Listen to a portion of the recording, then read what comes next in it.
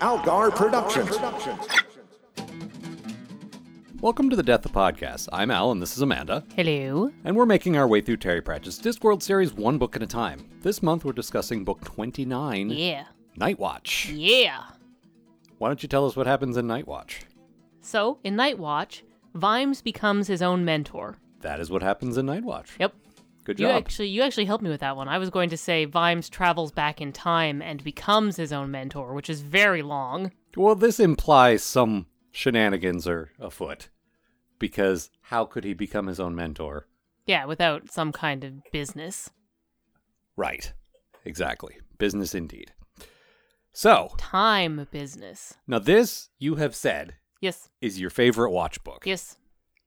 You hate time travel. Yes. You notoriously, as someone who consumes large amounts of media with you, large amounts of nerd media, sci-fi, fantasy type things, it is a shock to me watching you give the big thumbs down to so many time loops, time paradoxes, Fuck all you, of that. Looper. And yet, you like this. I do. When something that I normally hate is done well, it makes me like it twice as much. Mm-hmm.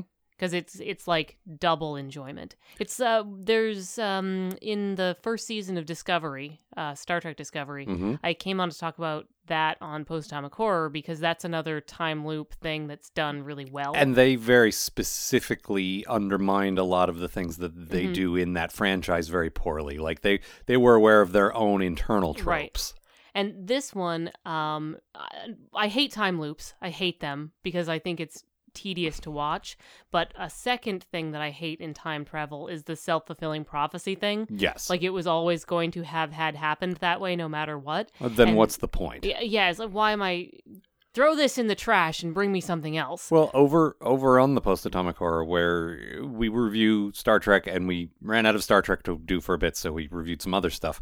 And one of the things we did was Batman the Animated Series. Right. And there's an episode of that I really like, where it ends up being all a dream. And That's one of your least favorite things. I know, and I along similar lines, Yeah. I chose that because that is a trope that I hate that show handled very well. So, and the point that I wanted to make is just like you're making now is like when someone can take something that is so stale and like Not even just that it's stale, but I also hate it. you It's never too- liked it from the beginning, is what you're saying? Okay. I've never enjoyed time loop stuff. You don't really like time travel stories in general. Usually whether not. it's loops or self-fulfilling, you just don't like time travel. But particularly loops and self-fulfilling prophecies. Those are probably my two least you most. like Doctor Who because it plays real loose with the rules. I liked Doctor Who.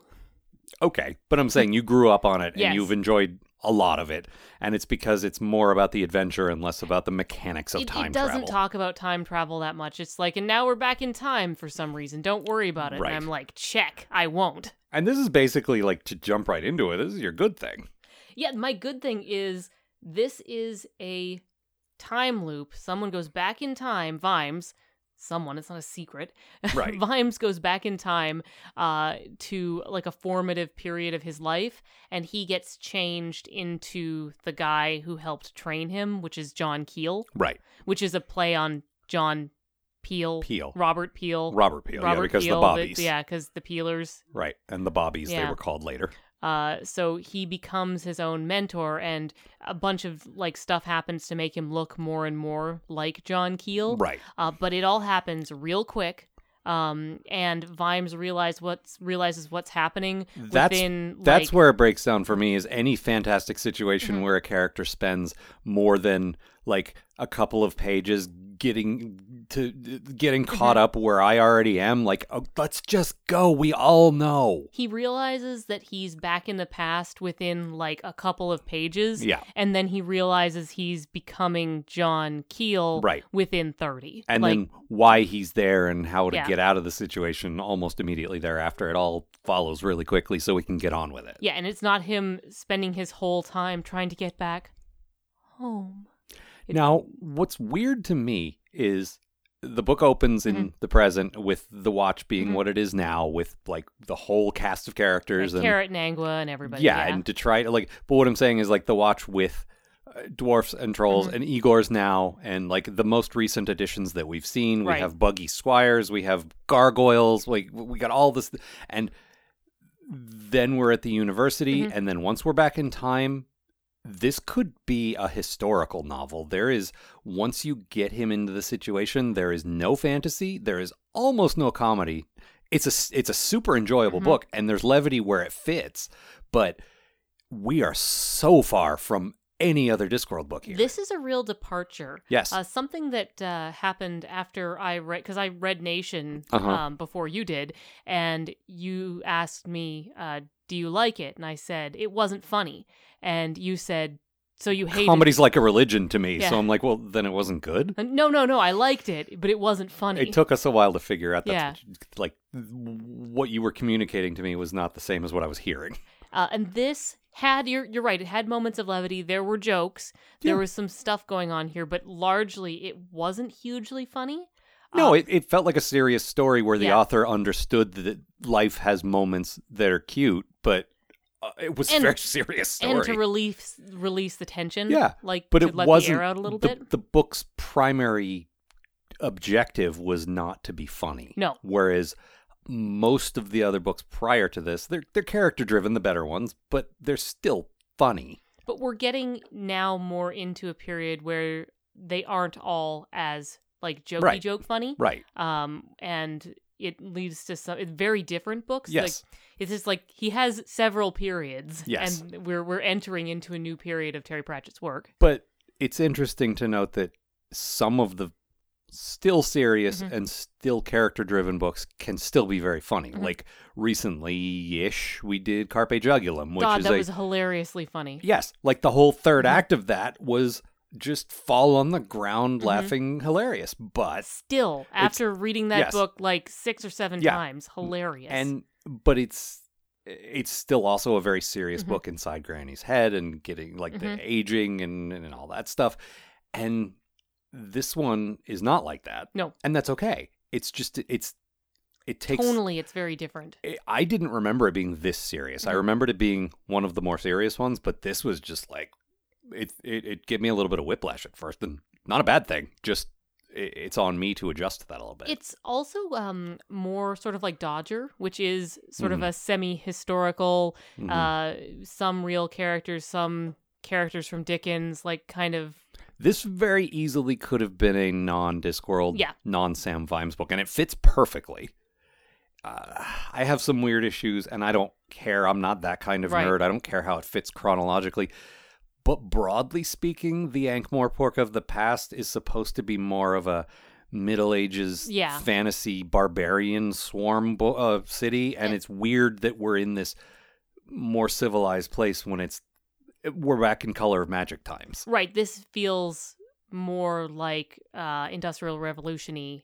I would say Renaissance-y, or maybe just slightly before the Renaissance, but like definitely not the period where fantasy takes place. You know, the mythical, but we all is this? Yeah. We all know what they mean. It's not a literal time in history, but it's still, there are things in this book where there's a government and there's guilds and there's a bunch of stuff that, like, when Rincewind came through in the early books, it's like some of that stuff was kind of there, but most of it was like, this is a city in the sense that, well, in these books, this is where the tavern is. That's it. In these books, the sort of change happens when Vetinari takes over. Yes. Up to this point is we thought that everything was sort of just like Conan times until Vetinari took over. And I always accepted that. Yeah. But here we are 20, 30 years. I don't know if they ever give it a number, and they don't need to give it a number. It kind of also makes sense because Vetinari is your Machiavellian prince who is bringing us from the Dark Ages into Renaissance times and from there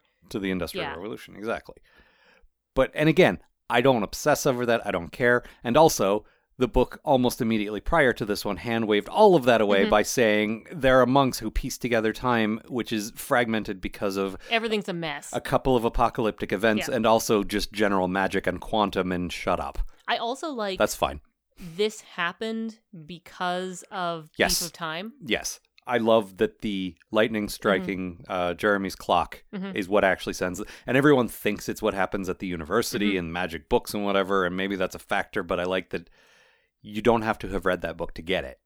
but it's there, and it's kind of a nice... And we have the history monks come back into this, Yes. and Lutze is a character. Yes. And so he feels responsible for Vimes going back in time and wants to help him because it's kind of his fault that all happened. Also, he's been in the city in the present, and while they try to be objective and say, look, we don't make sure the right people die, we don't make history. Lutze does a little bit, though. The thing is, they kind of implied that they know Vimes needs to live and needs to be around and needs to take care of things, so, you know. And the same thing happened in Thief of Time, where the abbot, wink wink, knows that Lutze is up to this, as long as the abbot doesn't have to know that Lutze is up to this. Right. Very good. It is. And again, you don't have to have read that book to get it, but it adds a layer, which I like.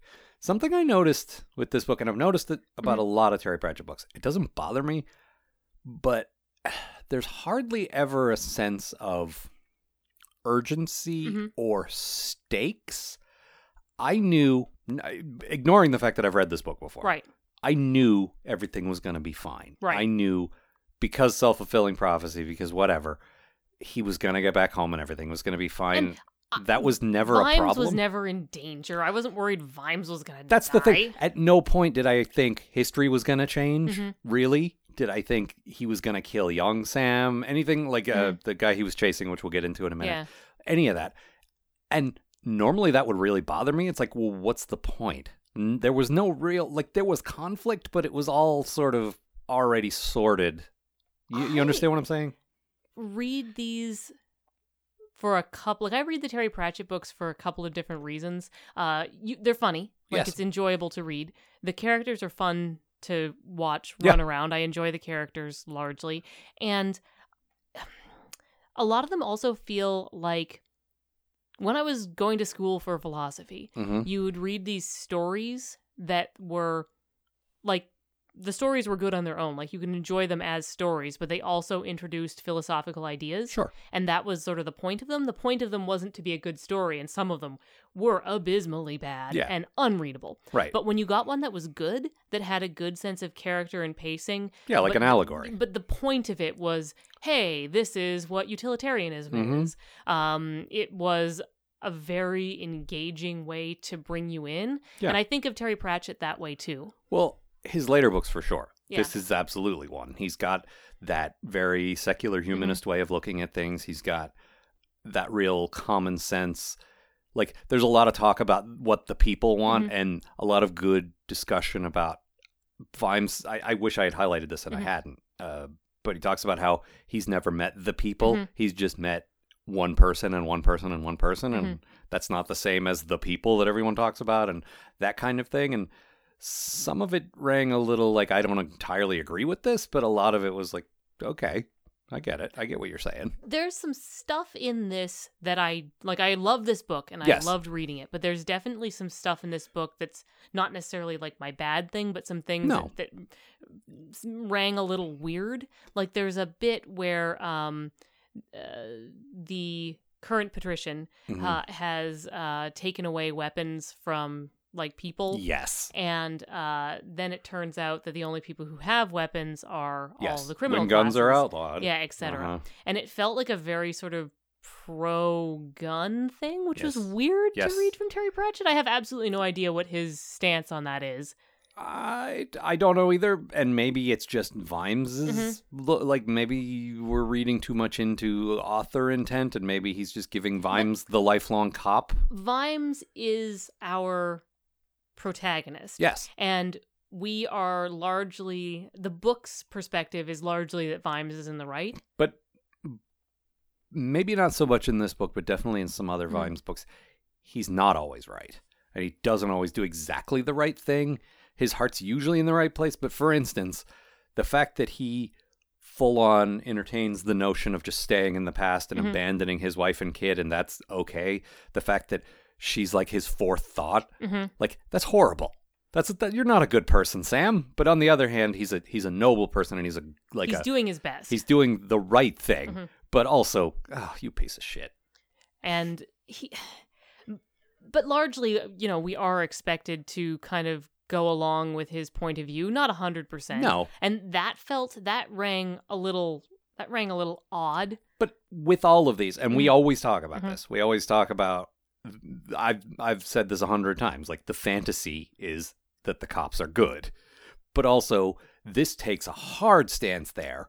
Like, it doesn't matter what corrupt official is in charge. We're on the side of the law and justice and all that. And that's great in principle, but that's not how it works. That's never how it works. And if you're going to talk about the people and how individual people and all that stuff, it's weird that, but for cops, it's different. We're okay. It's right. Like, no, you're all still people and you're all still flawed. And the Vimes thing has always been who watches, and this will be a big point in Thud, which is my favorite watch book. Who watches The Watchmen? I do. Right. Which, again, that's very good for a character in a book. It's such good storytelling, but when it breaks down as allegory. Who needs to watch the police? It's everyone. They need body cams. That's why we talked about this when we talked about the truth. I feel like that's part of the equation. That's not the whole equation, but that's part of it. A free press helps. Right. Like, different things keep people accountable.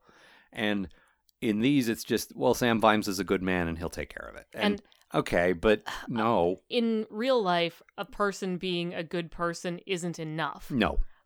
You as well as being a good person, you need to do good action, and as well as that, you also need some oversight. Yes, of course, and he has none. He's never had any. Nope.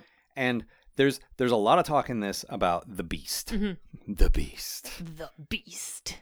Which it was almost named Nature of the Beast. This book was. Yes, apparently there was another book that came out around the same time with that title. And Nightwatch is a pretty good name for a book, but Nature of the Beast is better. Nightwatch is good because the cover art for this is based on a painting called Nightwatch, and it's like a parody cover, and it's one that the recently deceased artist of some of the previous covers wanted to do, and the guy who took over for him did it to honor him. So That's sweet. There's a nice history there. He this guy always wanted to do the Nightwatch cover. We can do that. Just call it Nightwatch. So like there's still something good in that, but yeah, it would have been a better. Nightwatch isn't a bad because we're going back to Vimes. Yeah, he's not the City Watch. Now he's just Nightwatch. Now he's just like. And the Nightwatch is where all the shitty guys who aren't good enough to be in the Day Watch go to. But again, going back to how ago is this?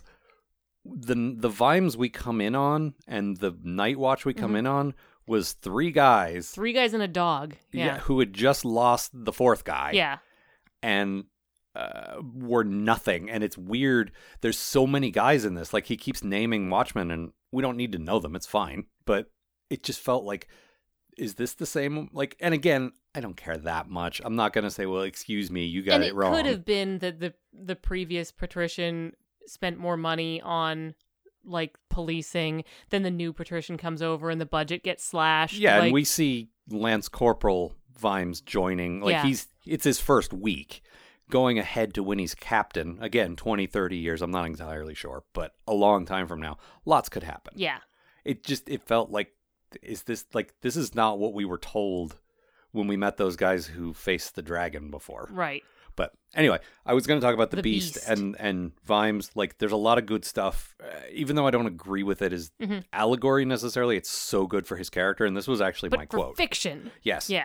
This is why I like Vimes so much, and this is a bit of a long one, but it's worth it. Vimes turned and looked at the squad, who'd needed no prompting at all to hang back. Then he turned to look at the barricade. Where exactly was the law right now? What did he think he was doing? The job, of course, the one that's in front of you. He'd always done it, and the law had always been out there, but somewhere close. He'd always been pretty sure where it was. It definitely had something to do with the badge. The badge was important. Yes, it was shield-shaped, for protection. He'd thought about that in the long nights in the darkness. It had protected him from the Beast, because the Beast was waiting in the darkness of his head. He'd killed werewolves with his bare hands. He'd been mad with terror at the time, but the Beast had been there inside, giving him the strength. Who knew what evil lurked in the hearts of men? A copper, that's who.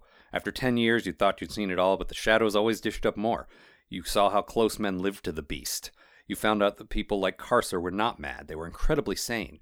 They were simply people without a shield. They looked at the world and realized that all the rules didn't have to apply to them, not if they didn't want them to. They weren't fooled by all the little stories. They shook hands with the Beast. But he, Sam Vimes, had stuck by the badge, except for that time when even that hadn't been enough, and he'd stuck by the bottle instead. He'd felt as he'd stuck by the bottle now. The world was spinning. Where was the law? There was the barricade. Who was it protecting from what? The city was run by a madman and his shadowy chums, so where was the law? Coppers like to say that people shouldn't take the law into their own hands. They thought they should know what that meant. But they were thinking about the peaceful times, and men who went around to sort out a neighbor with a club because his dog had crapped too often on their doorstep. But at times like these, who did the law belong to? If it shouldn't be in the hands of the people, where the hell should it be? People who knew better? Then you got Winder and his pals, and how good was that?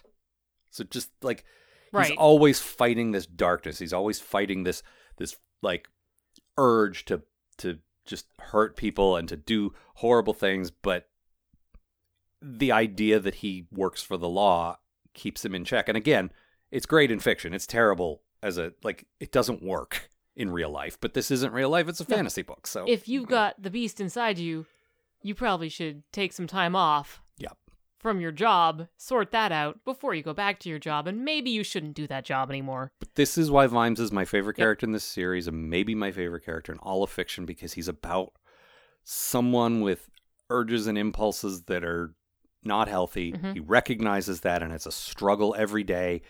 It's kind of literal in his addiction. Mm-hmm. Sometimes it's fairly literal in passages like this, but he's always fighting, and it's the urge to kill Carcer near the end is so strong, and he can't do it because that's giving in to the beast. And I love all of that because I can relate to a lot of that. It's I don't feel murderous rage, but there's a lot of like bad actions. Yes, you want to bad do thoughts not manifesting as bad actions. No, but there's so many opportunities in life to do bad things. Yes. When nobody would know. What would? Yeah, who and cares? Vimes' whole deal, his whole arc is struggling to be a good person, and then on top of that become a better person. And I love that about him so much. There's so many good things in here. And we've seen him talk about the beast a little bit sort of in previous books. Yes. And it comes up hugely in Thud, which again, my favorite one. It never goes away. This is something that Vimes deals with, and it's probably the root of his depression, which led to his alcoholism. Drinking, yes. But it's also the second thoughts, which will come up in a later book with a different character. But the idea that he can step outside himself and look at that and recognize that is what makes him a good person, I think. You don't, just because you are bad doesn't mean you have to act bad. Right. And I like all of that. And that was my good thing, basically, is all the beast stuff and Vimes having to tame that and coming back and seeing his younger self and being reminded, like, oh, all he had to do was be nudged in the wrong direction a little bit. It wouldn't have taken much. And he would be, like, because he's got that same thing inside me, because it's me. And he needs someone like John Keel to say, dude, don't.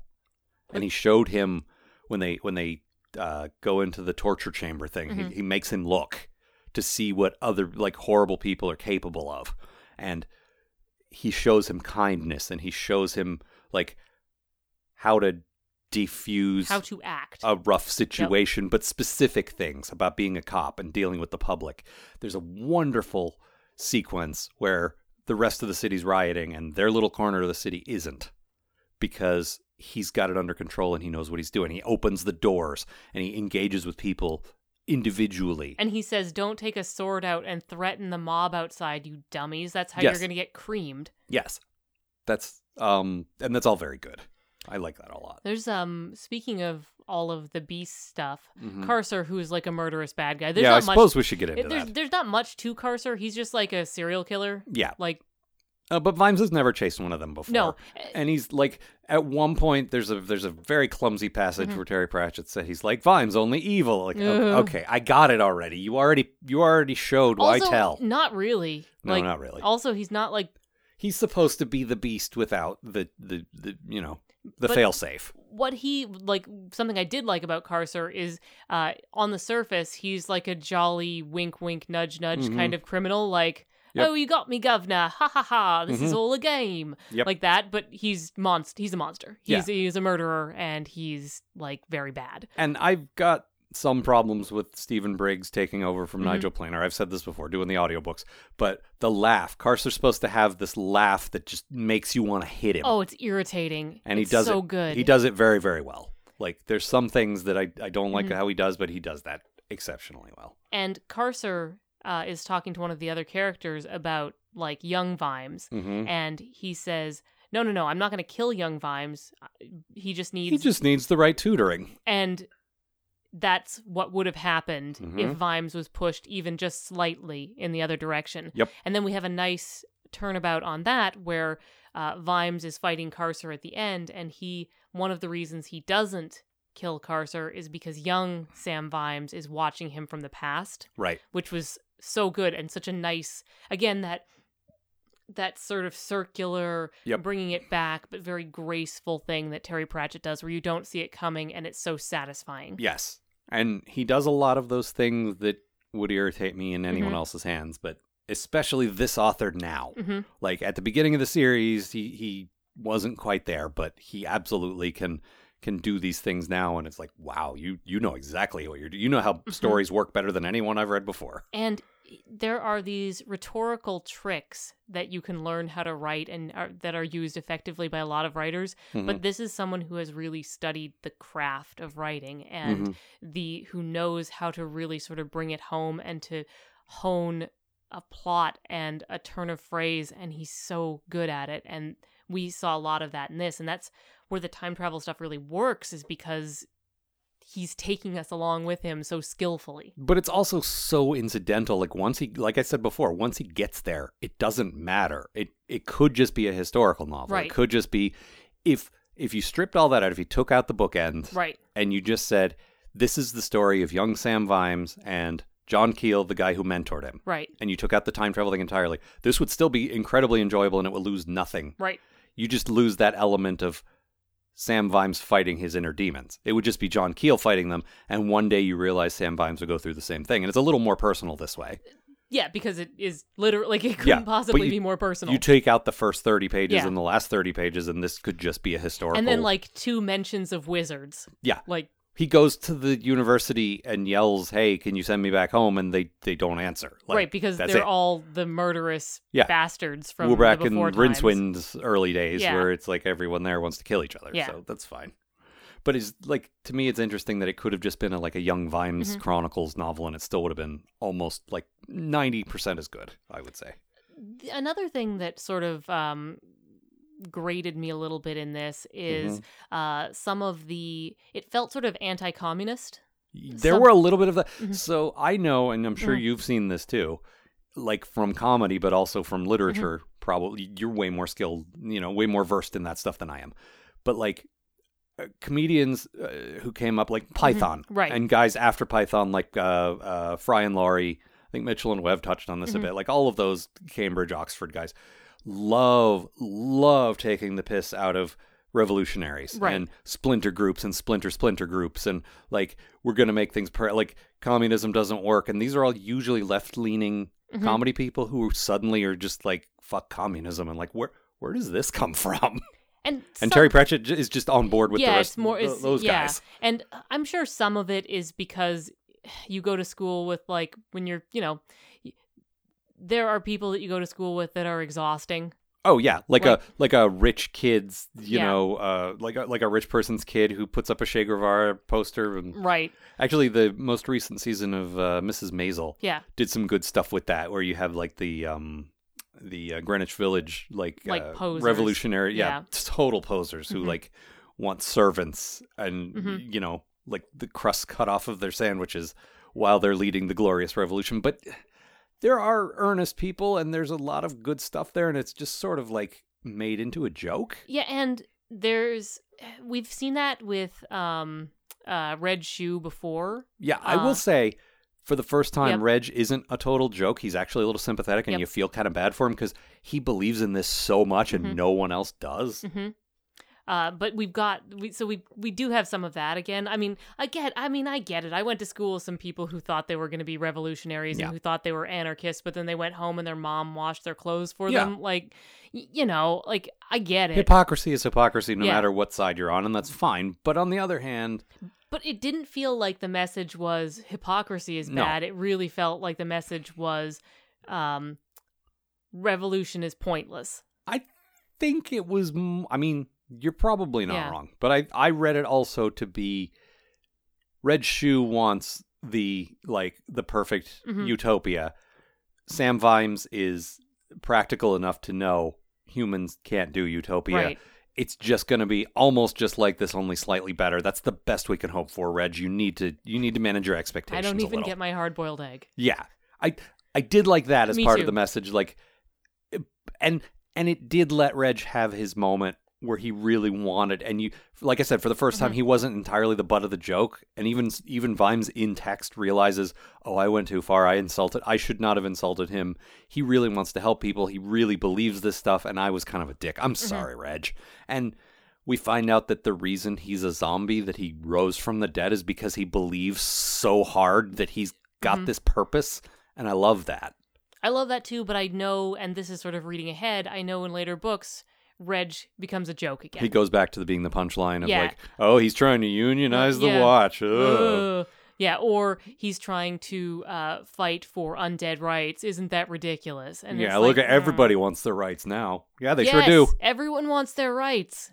Good. We saw Terry Pratchett coming around on a lot of stuff. I feel like he was starting to ride the wave and then life intervened, you know. Yeah, but like I say, it wasn't like, it didn't ruin the book for me. I love this book. It just felt tonally, that felt weird. It did. But again, I didn't remember Reg ever being sympathetic. I always remembered him being the butt of the Oh, joke. it was so sad in this. And it was genuinely sad. You're talking about that sort of moment. Vimes is making fun of Reg, and then Vimes realizes, oh no, I'm making this joke, and Reg gets it. He's not stupid. Yeah. Like, he's very focused. Sometimes Vimes will let some pretty heavy sarcasm go by because someone like Colum's never going to get... Yeah. I'm not going to hurt his feelings. This one's for me. Yeah. But he's like, oh shit, Reg is no dummy. He got what I just said. Yeah. Whoops. I'm not the smartest guy in the room here necessarily. Maybe I should not be a dickhole to people. Yeah. Yeah. And it was a nice moment where he dialed it back Yeah. and said, whoa, hey, I'm sorry, man. And that was nice. And then we have Ned Coates, who is an actual revolutionary. Yes. Who is formulating plots and who is like He really is a guy one of behind the scenes. Like, he's like a Che Guevara, like an actual Che Guevara type. He's one of the Watchmen under Vimes / Quark. Peel's command, and then realizes like Vimes has the moment like you have in every Star Trek story and in every story. Anyone who doesn't want to follow me, like, don't walk over this line, and he actually doesn't. And it's not because he's a dick, and it's not because he's a bad guy. It's because he disagrees with Vimes. Yeah, and they have a great moment near the end where they come to terms with that. Right. And it's like, we don't agree with each other, but right now we're fighting on the same side, and I like that. And he knows that Vimes isn't Keel because he met, like, he trained the under real Keel. Yeah, the real Keel. Right, who was killed by Carcer when the two of them showed up from the future. So yeah. Yeah, and so Coates is actually a kind of a pretty interesting character for someone who just sort of shows up and we never see it. Yeah, I was gonna say he had again. potential, and there wasn't like. I felt like there should have been a little more of him, maybe. The sequence where him and Vimes were fighting is very good. That is. And then the sequence when they fight together near Yeah. the end is good, but I feel like maybe another beat of just getting inside his head a little bit. We could have used more of him, but I enjoyed the character, and Yeah. that's difficult for a character that we've never you seen obviously before. know is lives in the distant past Yeah. and is probably long dead when we get back to where Yeah. the rest of the books are set. I will say the same, and to a lesser extent, Yeah. but I will say the same about Captain Tilden. Yep. Who was this sad, like he's the old captain who's like sort he of was given this job as a pension, basically. Like, he was a military captain, and they're like, Right. okay, well, you can't be in the military, and you're too old. You can run the night watch. And- but he's not temperamentally suited to it. No, he lets the sergeant Yeah. run things, and he just basically sleeps in his office. Yeah, he's not a bad man, but No. he can't do this job. But there's a moment where Vimes, he knows Mm-hmm. the new guy, especially back in these days, is gonna get like hazed or Mm-hmm. worse. They're gonna set him up as a thief in Mm-hmm. this case, that he stole some valuable thing from Tilden and put it in Vimes' locker to set him up. Yep. So Vimes is one step ahead of them, and he goes in to the lockers and he makes that not happen. But part of fixing it without framing one of the other guys is making it look like Tilden is old and confused, and he feels real bad about that, and it's painted in such a way, like, I wonder if Terry Pratchett's dementia was just starting to creep in here, Or and something, if he's yep. like, because it was so like, for a second I was just like, oh, that hurts. And it's like, maybe he's just starting to forget things right now, and maybe this is, Because we're getting into that serious period, which I think is when he started. Vimes talks about how he knows that as you get older, your memory gets worse. Yeah, he says it happened to him too. It's starting to happen to him too, but not to this extent. And so it could also be just that Terry Pratchett started having that kind of thing happen. Like everybody. Like I mean, I have a bad does, memory too. It happens. But because Terry Pratchett slid into Alzheimer's and then died, like it's possible, 5-10 books away from the end that maybe he was starting to. I don't know. Maybe I'm reading too much into it, but it could be. But it was so heartbreaking, and it was really sad. It was only a couple of paragraphs, but it was like, oh, that hurts. And then Tilden, once it turns out that things are getting out of control, he just sort of steps down. He steps down, yeah. But he's pressured to step down by. He doesn't fight it though. No, he just gives up and goes. Well, I'm losing it anyway, so okay. This is a younger man's game. Yep. We meet young Vetinari in the past. Oh yeah, let me I got my quote actually is a young Vetinari quote. Yeah, there's some good stuff where he's at the Assassin's Guild, which we knew he studied there, and we see him with young Lord Downey, who later will be the head of the Assassin's Guild. And there's some good stuff there. There's some good stuff there, and we meet Madame Meserole, who is his aunt. His aunt. I'm not sure if he's like. She's literally her nephew, or just like she was his patron, kind auntly, yeah. And she's actually, I wish she had been in it more. She's basically the revolution. Yeah, she's basically like spearheading the whole change from one patrician to the other thing. That's her whole thing, and she is the one who actually makes it happen. Right. There's some really good scenes with her, and I super enjoy her. Yes. But she's not in it that much. No, there's a lot of characters in the past that I feel like he felt like, to me, it felt like he thought the book was crowded, and so he chose 2 or 3 to focus on. 1 or 2 new guys, 1 or 2 guys we already knew, and that was a good choice, I think. This book could have been really crowded because it's another one. There's of a the lot of city names. Books. Yeah. And there's a lot of places, and there's a lot of like things, and in a lot of his other city books, we already know all the characters, so it doesn't feel so crowded. In this, he was introducing people. Well, the Watch has like 10 guys. Yeah, or giving us the young versions of them, which weren't exactly the same. So. Well, we hardly spent any time with young Colin, which I understand because we spent some time with young Navi, which was a better choice, I think. I enjoyed a lot of the young Nobby stuff. I thought that was Me too. good. It was a good, like, of course that's what he was. He Yeah. was an urchin, Yep. and he was still scamming then. But what I'm saying is, like, the madam, they call her most of the time, I understand why she was sort of sidelined with just about everyone else because there's just so many things. But we did get some choice bits with young Vetinari, which is what you were talking about with your quote. So this is... he has done some reconnaissance work, and he's come back to sort of report. And so Madame Meserole says, "You've missed a bit," said the figure. It produced a lilac-colored handkerchief, held it in front of the young man's face. "Spit," came the command.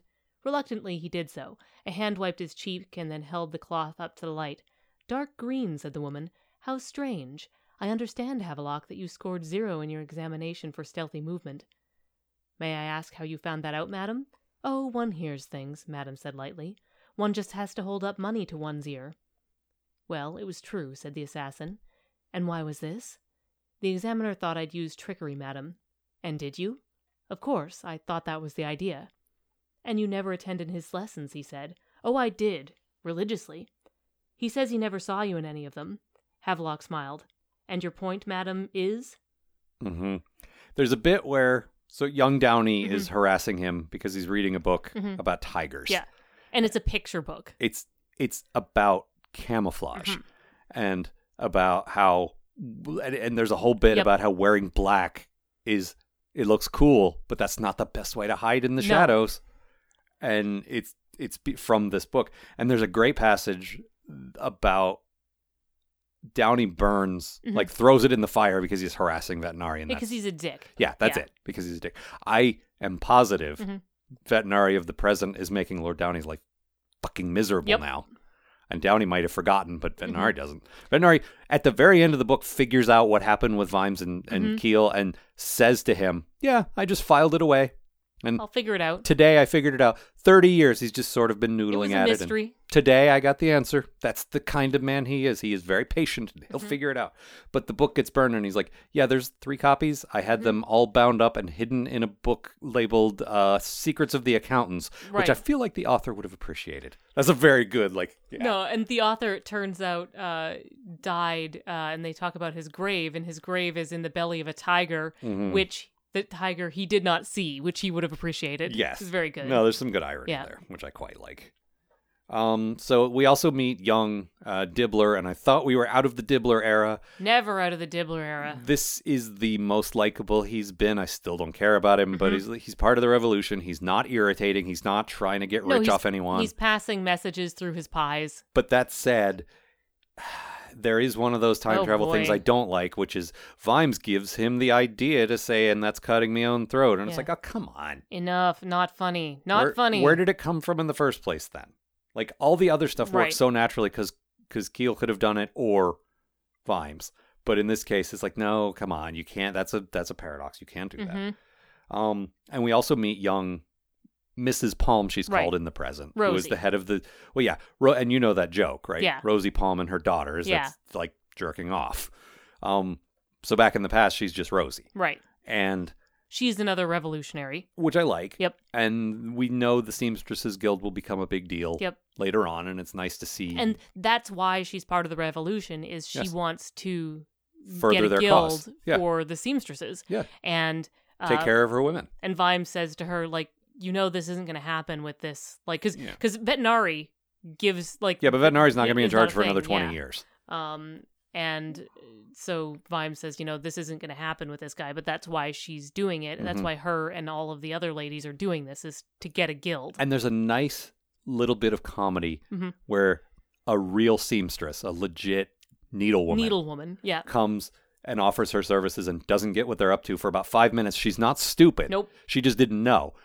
Once she learned, she's like, okay, but can I still stay and do my thing? Like, it's not like they're keeping it from her. She figured it out, because that would be a less good way to go, is to just have her oblivious the whole time. No, she knew. And there's a good bit where Rosie says it's a little embarrassing because she makes more money. Yes. Because it ends up there's no seamstresses in the such cities. A good shtick, and it's legit funny, but in a natural, organic way, where it's like she provides a service that a lot of widowers in particular can't do for themselves, and you think, I'm not used to doing it for myself. And it's sewing their socks and stuff. It's like, oh, that's very good. But this brings me to my bad thing. Yes. There are a lot of jokes at the expense of sex work from Sam Vimes. Like, saying real shitty things. He owes her some money for a cab ride, and he says, I'll leave it on the nightstand. And it's all shit. Like, it's all like, it's in just as poor taste as the fat jokes are in Agnes books and stuff like that. It's like, where does this come from, man? Like, 1 or 2 cheap jokes from shitty people is fine, but from Vimes? It doesn't seem in character for Vimes. That's what I'm saying. If you meet one of these corrupt watchmen who's taking bribes and says some shitty things about them, you get 1 or 2 of your jokes in and you paint him as being a bad guy. But Vimes keeps at it the whole time. And it's like, what's wrong with you, man? You know these people in the present. They're good people. And he and why Rosie would you shame them? Gotten on quite well. I think so. I don't remember them having interactions. They probably did. There's a couple of it's minor, but there's a couple ones where Rosie actually helps keep Vimes in power, because I do remember I don't remember them interacting directly. I do remember her voting for, whatever. She's pro Vetinari and she's pro Vimes, and he's being kind of shitty to her here. Yeah, and for no reason. Yeah.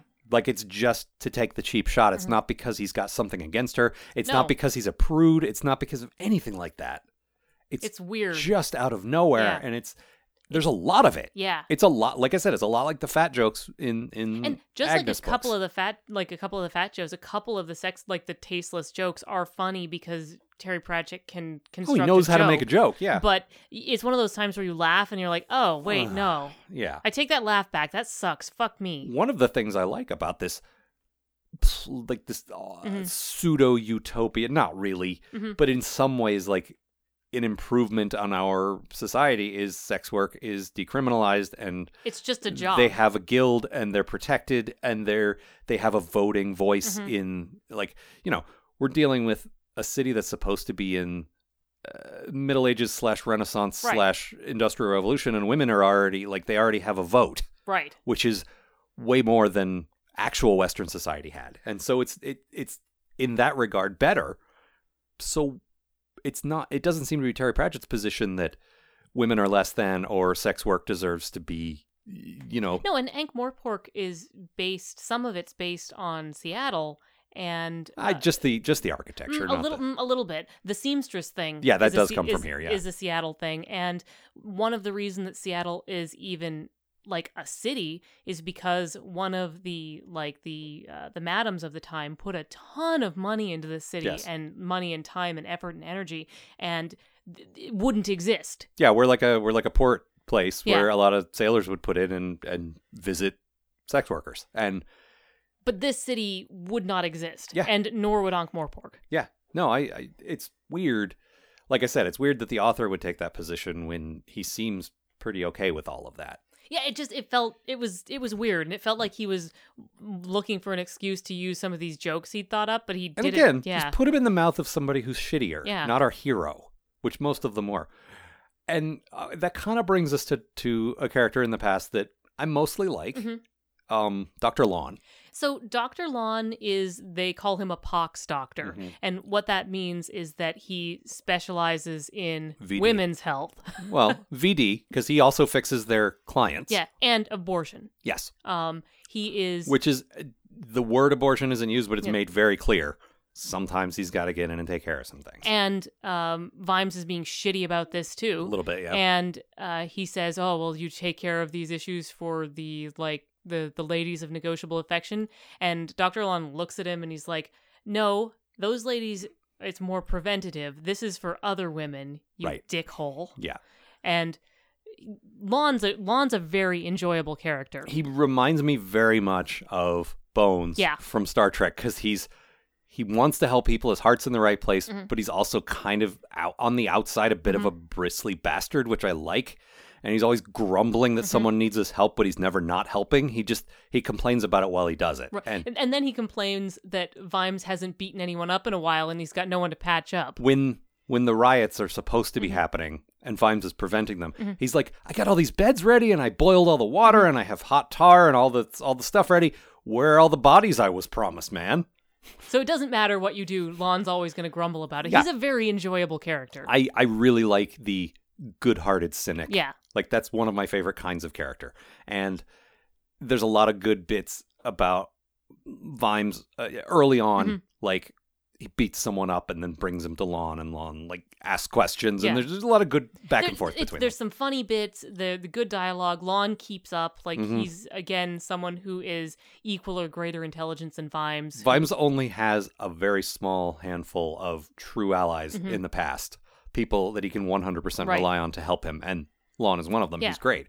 And Stephen Briggs gives him this great sort of light Scottish lilt, like your classic in an English show. You got your Scottish doctor, Right. He's very good, but this kind of leads into your bad thing. Yeah, so my bad thing's not Dr. Lon, the character. No, the character's great. Character's great. I enjoyed the character. Yeah, He's I think a new we're on the same page yeah, there. New character that we've never seen before, and we'll see again, but only as a teeny tiny little bit. He Mostly exists. in memoriam. Like, there's a thing named for him later on. Yeah, but he like a little tiny bit, but this is pretty But much his. We talked main about it in the show. past, there being a good mix of people we Yeah. already know and new people, and he's one of the good new people. But we brought this new character in who we both Yeah. enjoyed. Yeah. But it brings us to this weird sort of problematic area. And this is not an area of my expertise. And so I am probably going to misspeak. This is an area of feminism that I don't study that much. Probably Well, you're not because personally impacted by it. so- Probably I don't care that much about children. So Yeah. that's But that's obviously, a me problem. obviously, feminism should look after Yes. women who are in any state of motherhood whatsoever. Yes, but for me, it was never something that I No. really sort of like boned up on. Haha. Of course not. But so if I misspeak about this, I apologize. This is stuff that I've read, but it's not my Like area. always, Yeah. we're trying our best. Yeah. We may misspeak, and if you want to lightly correct us, please do. Yeah, two cis white guys sitting in a room. We're trying. Yeah, Mhm. but so. We haven't even talked about this at all. Sybil's pregnant and she's having a baby. Well, it's the bookend story, so Yeah. it's barely a part of it. That's ostensibly the peril. Right. Not really, but it's like I was saying before, there's no real stakes except he's got to get home to his wife who is very pregnant and maybe in danger, who knows. And so it turns out that she is having a hard time of the birth because she's like 50. Yeah, she's talked about this. She's like, we're built for birthing. Yeah. But also, she's pretty old, especially when you consider they don't have modern surgical techniques yet. So she has been working with Mrs. Content, who is like a midwife. Mm-hmm. And it turns out that Mrs. Content doesn't know anything about anything. Mm-hmm. And Vimes brings in Lon at the end to save Sybil's life. Yeah. Now, if this was a story about how we needed to do more medicine-y type stuff, I could probably kind of go along with that. Yeah. But it really felt like, oh no, get out of the way. A dude's gonna get out of here, you silly girl. This man is a serious scientist. Yeah. Yeah, it did feel like that to me as well. It felt like that felt weird and bad. And back in the olden times, like not back in fantasy times, no such thing. No. But back in olden times, the midwives tended to know more what they were doing, and the doctors came in and killed a lot of patients because doctors didn't have the first fucking clue about anything. No, but particularly gynecology and Yes. and obstetrics and all of that sort of thing because they weren't that interested. Yeah, that's what I'm saying. That's not important work. Yeah, women were largely disposable, so who cares? Yeah, if you die in childbirth, oh well, he'll get another wife. He'll have more kids. Exactly. Yeah. So that felt weird, and it felt like a weird place for Terry Pratchett to like be putting his weight. It also adds to the impression that I've gotten over time. My memory, and I've said this before, of Sybil is that she is a huge part of these books, and she's a major character, and she barely has anything to do. In this book, where she is near death because of her complicated pregnancy, and then gives birth to Sam Vimes' son, she has maybe 10 lines of dialogue. She's a plot point. She's a prop. And she's not a character in this at all. We're following Vimes, and it's Vimes' experience of the pregnancy. Yeah. Which pacing outside the waiting room like your typical man in an old movie. And I'm not saying there's nothing to be said about sort of the terror and disconnectedness of not being involved in a birth, especially back in the stupid ages where the dude wasn't supposed to come in, which is terrible. Yeah, and the whiplash of I was just in a revolution that changed this city and also chased a serial killer, and I could do something there. Here, and this isn't how he wrote it. No. It's how he could have written it. Here, the most personal thing, the most important thing, I can't do anything about. I can't stop the revolutionaries. I can't stop the. I can do that. This knowledge. I can stop the serial killer. Yeah. I don't know how to help my wife birth our son because I don't know. But I can't help here, and that's not how it's written. And he's not even in the room, sort of like... he's running around getting help, which is what he does. But she feels like a prop. Yep. And I'm so disappointed because, like I said, my memory was of this great character, and the bits we get of her are good. But in this book, she's nothing. Nope. And then we have Lon pushing in and like being an important man, and I didn't care for that. No, and again, I can see it from what you were saying. Like, he is the man of science, and some midwifery, I guess, could be seen as like the Magrat stuff, like the herbal, pray to the gods and rub this herb or whatever. But who would you rather have, like some fumbling scientist who doesn't know what the fuck's going on, or Nanny Ogg? Like, well, right. But I don't think Mrs. Content is a witch, is the thing. No, but that's what I'm saying. Mrs. Content, and it turns out that she doesn't know what she's doing or whatever, but she's been midwifing for quite some time. Yeah. So, it doesn't work. It might have, if it had been more clear, like maybe if Mossy had been a chick, which there's no reason. Dr. Lon is Mossy. Yeah, yes. Mossy Lon. There's no reason that that character couldn't have been a woman. Especially since he worked mostly for the seamstresses. Yeah. It could have just been because. My first thought is, well, maybe back then there weren't a lot of lady doctors, but on the other hand... This is in fantasy times. But apart from that, the more, the seamstresses would be more receptive to a lady doctor. Like, you have it in there. Whereas, if you had a doctor that associated mostly with the Watch, you could say, well, no, he's definitely painted some gender politics in the history of this city, but you have an escape hatch right there. You could make that work. And then it could be science versus like old superstition stuff, which I could crystals. which I could kind of get behind. Yeah. But this felt very like this isn't woman's work. This is important. Yeah. It needs to be a man doctor. Yeah, and I don't love that. I do like, apart from that, that Lon helped him in the past, and he went and got him, and like I also like that Lon figured it out immediately. it's like, oh, John Keel, how you doing? Yeah, you were dead, but now you're not. And Yeah. and just like Veterinari, Yep. he just got it. Yep. Just filed it away and figured it out. I also like every time he comes to the door, he's holding some ridiculous apparatus, and the payoff to that is at the end when Vimes comes to get help for this, and he's got a giant syringe. He's like, "What were you gonna do with that? What could you possibly do with that?" As it happens, I was making a turkey. It's so good, very funny. Yep, very good. That's about all I have. What about you? I feel like we got all the main stuff. We got all the main stuff. There's a couple other things I sort of wanted to talk about. We met the officers, like the military officers, and so we met young Rust, who was Lord Rust, who is the closest thing Vimes has to an arch nemesis, has come up in Jingo, and I think at least one other one. He's just like terrible. He's terrible, and that was very enjoyable. Like seeing young him was very enjoyable. And then we also met some good officers, like some military guys. That. So it wasn't just like these are all clowns. What a bunch of clowns! No, and Terry Pratchett's guilty of this early in his series, where it's like everyone around Vimes is an idiot, and Vimes is the only one who's got his head on straight. And it's like, no, now he's a nuanced enough author that he can start saying. And Vimes even has the moment himself where he's like, some of these guys are intelligent; they're just following orders, and they need to look past that. Another thing I liked was young bully Downey calls Veterinari dog botherer, which Veterinari goes on to say, if you've got the name Veterinari, you should be dog bother. You should be so lucky as to be called dog bother. I didn't like that. I thought that was hanging a lantern on what was already kind of a nice like Veterinari is a pun on Medici. It's instead of medical, it's veterinary, right? And it's just pointing. You get it? I thought veterinary. It was funny. It just felt too like, I don't know. I liked it as a subtle thing that you might get, you might not, but he was just. It bothered him after 10 books that you didn't get the joke yet, and he had to point it out some other way. I still thought it was funny. Yeah. I also enjoyed Ridcully's dick flapping around. That was a good bit of business. Yeah, there's a whole sequence where he's gets out of the bath. And he puts a hat on his head. He puts his hat on. Because wizard equals hat. And realizes there are lady watchmen present when all the business is going on. It's like, Stibbins, give me your hat. And puts it over his dick. And then Stibbins won't put the hat back on, even though wizard equals hat. No. And then later, Vimes comes back from the past naked. Just dick flapping around, just like Claude Rains in The Invisible Man.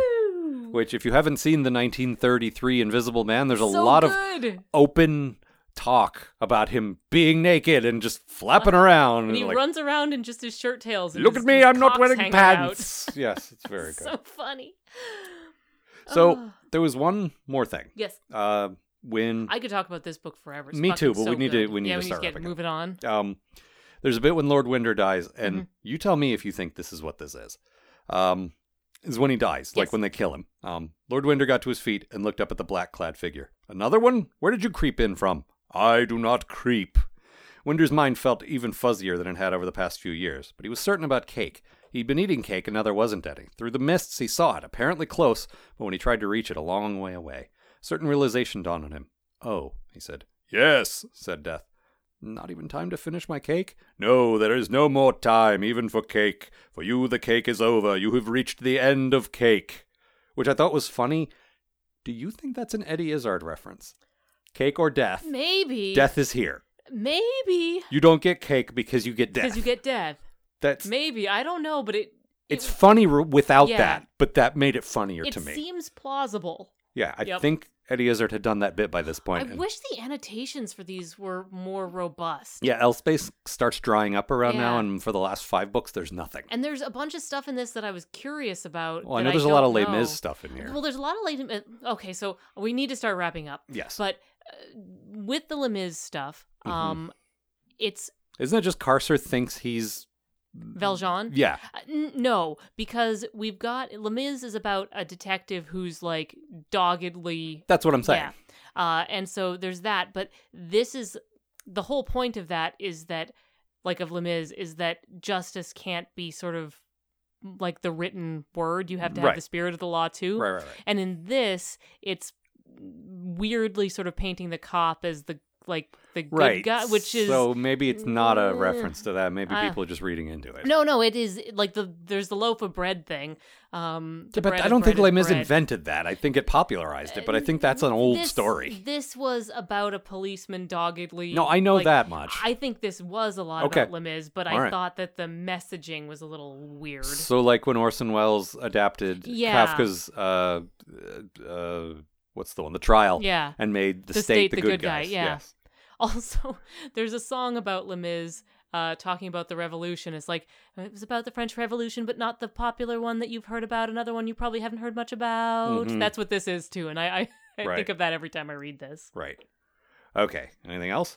Oh, so many things, but let's move on, or else I'm just going to keep talking. Very well. Well, we found a few decent...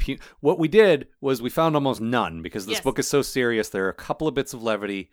Basically, Wizard Dick Hat is about it. I loved Wizard Dick Hat. It made me but laugh there's really so few because I'm dumb. There's so few moments like that. But so we basically highlighted all three of the ones that jumped out at us.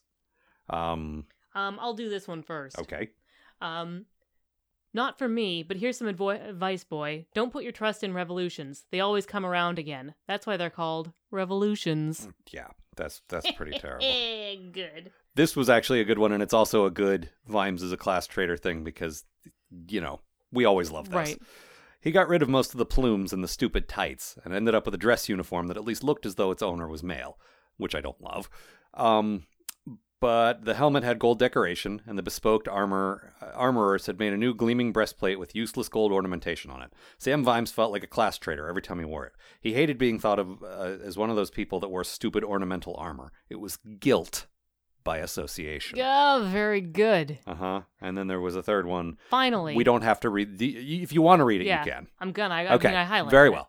So finally, this is right after Downey throws the book into the fire, and it says, "For a moment, the tiger burned brightly." Yeah, which is not exactly a pun. Yeah, no, but it is wordplay. It is a play on words. But those were that was mostly it as far as puns go, but they were some pretty strong puns. Also, I hate that poem so much. I like it. I do not like it. All right, so for our cliche count, light on most of them, 2 gingerlies, no susurrations, no surreptitious, nothing happened to other people, but a whopping 8 quantums because time travel. Time travel, That's going to happen. Yeah. Because quantum. So I guess that's it. Grades? Yes? A+. I love this book. Really? It's not perfect. There are things I don't like about it, but I love reading it. Now let me ask you this without necessarily spoiling anything. Are there other Discworld books in the series that you will also give an A+ to? Okay. So this is one of them. Okay, that's fair. I give it an A. I like it a lot, but between some of the problems that we called out and the fact that it is it's not quite as funny, and I like that it's serious. I like all the stuff that it talks about. I love the Sam Vimes stuff, but my favorite thing that he does is when he manages to do all of the things we talked about and also mix in some very good comedy. There's just so much to gnaw on in this book. I think about this book a lot. Yeah, this one really sort of captured me. The stuff that he does in this, he does slightly better in Thud for me, which we will get to soonish. But for instance, the very next book, which sets me up nicely, which is the first Tiffany Aching book. Yeah. Which we'll be covering with our friend Tidro. Oh, it's so good.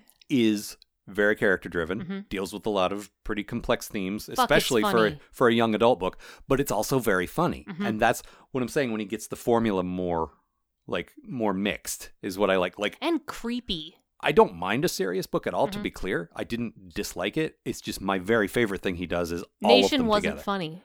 I know, but that one also was more powerful to me. We'll talk about that at some point. Is that everything? I mean, no, I could go on. But is that everything? We have to stop. Yes. So again, next time, What is the first Tiffany Aching book? I do not have it in front of me. Tiffany Aching's Aching Adventures. The We Free Men. No, I don't think so. No, I'm pretty sure it's The We Free Men. All right, that's all for this time.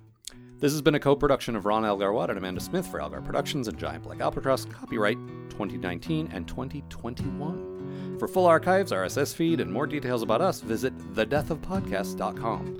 And for access to our show notes, bonus photos, advanced copies of episodes, and even the opportunity to pick something for us to review, consider a donation at patreon.com/Algar. That's AALGAR. Thanks for listening.